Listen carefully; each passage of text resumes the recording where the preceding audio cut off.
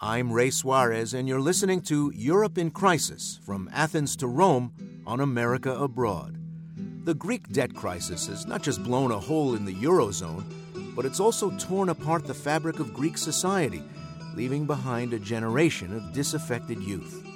With unemployment at a record 18.4% and 43.5% of under 25s without jobs, Greece's debt crisis is driving young people and even recent returnees to think hard about building a future elsewhere. It's not the first time Greeks have moved overseas in search of a better life. Successive waves of migration have spread the Greek diaspora far and wide. But what does the current economic crisis mean for the future of young Greeks? With many saying if they leave, they're gone for good. Nina Maria Potts traveled to Epirus, home of Greece's third-largest city, Yanina, to talk to ordinary residents there, as well as people from the surrounding villages, which are becoming increasingly depopulated. High up in the mountains of Epirus lie a group of 43 stone villages known as the Zagorochoria. Perched on top of Vikos Gorge, these villages have lost generations of men and women who left over past decades in search of work. After years of neglect, poverty and hardship, these once isolated villages came back to life with the help of European Union funding for local hotels and restaurants and other projects. I've been coming to the village of Vitsa all my life. My English father and Greek mother bought a house here when the village was all but abandoned.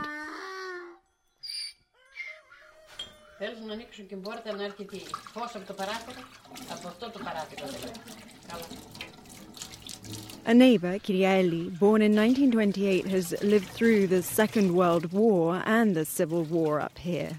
She says life has changed dramatically over the last 10 years. Now everything is good in the village. We have electricity, we have water, we have roads. Just not that many people. But tourism saved these villages. From the moment tourists started coming here, this village woke up. That growth has been derailed by the economic crisis. Local hotel owners say they've only worked a month this year and worry they won't be able to meet their operating costs or pay off their debts. Kostas Vazekis, who owns the hotel in the main square, worries both his daughters, both graduates, might not find work. The thought of their future reduces him to tears. Both daughters are unemployed. They studied all those years. Everything I did it for them. Even villagers who came back to Greece recently worry they made the wrong choice. 40-year-old Stathis Vazekis has opened a new bar in nearby Yanina. Raised in Germany, the son of guest workers, he returned to Greece 3 years ago because he felt more Greek than German. His bar is sophisticated and modern, and it attracts a youngish city crowd.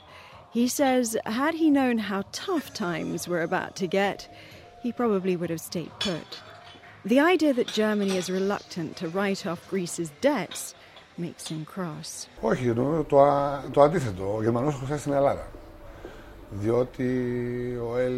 If anything, Germany owes us.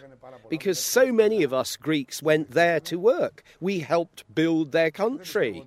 And they destroyed Greece during the Second World War. And they took money from us. History wrote itself.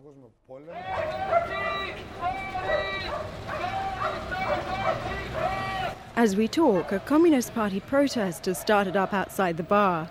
Young demonstrators are shouting, "The war's already started, so get up and fight." Nearby at the University of Yanina, the buildings are covered in angry student graffiti. There I find Evi Kita, whom I've known since we were small in the village. She's been a university administrator for 12 years and has seen her salary cut from €1,000, that's about $1,300 a month, to just €700, that's $900 in the last few months alone. Since August this year, we went to the bank to take some money off, and we saw something like €100 less. Then in September, we saw at the ATM that we had like 150 euros less. On October, I get 300 less than my normal salary. Things have gotten so bad, university buildings are heated for just 2 hours a day for fear of running out of money.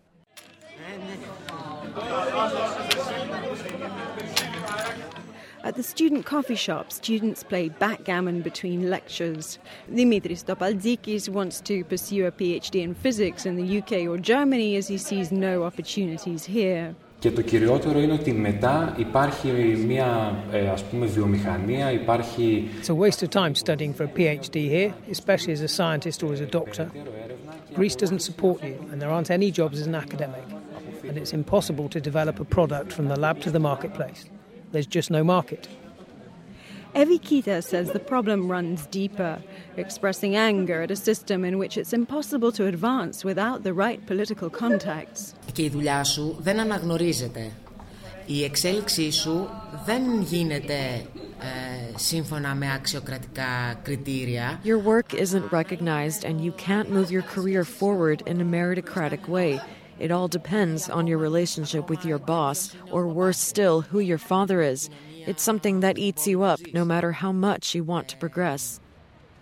That frustration is also played out on a daily basis at Yanina University Hospital, where doctors say they're running out of essential equipment and cancer drugs. Hospital staff say they're forced to strike regularly as they see their salaries cut. On those days, operations get cancelled and only emergency cases dealt with. Senior surgeon Charalambos Charisis says it's not just the young who want to leave Greece.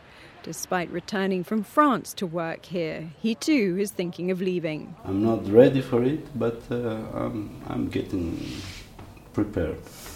I try to prepare myself for eventually for leaving Greece forever. Yes, if I have to leave Greece now, it will be forever. The fact that professional, educated people want out marks a shift from previous waves of migration, which saw the loss of mainly unskilled labourers, according to leading economist Adonis Adam. But he also argues neither Greece's low birth rate nor the professional brain drain underway are the main problem, pointing instead to the failure of successive governments to deliver political reforms, which he says poses a much more serious threat.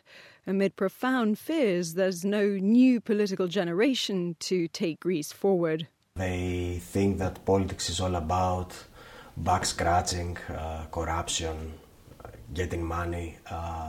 I don't think that the new generation is any better than the previous one, and sometimes I think it's even worse. Back up the mountains in Vitsa, I light an open fire in my kitchen. The village is virtually empty. Here, generations of Zagori women would have endured Ottoman occupation, poverty, world war and civil war. They would have huddled round a fire like this one with their children, waiting for their migrant men to come home.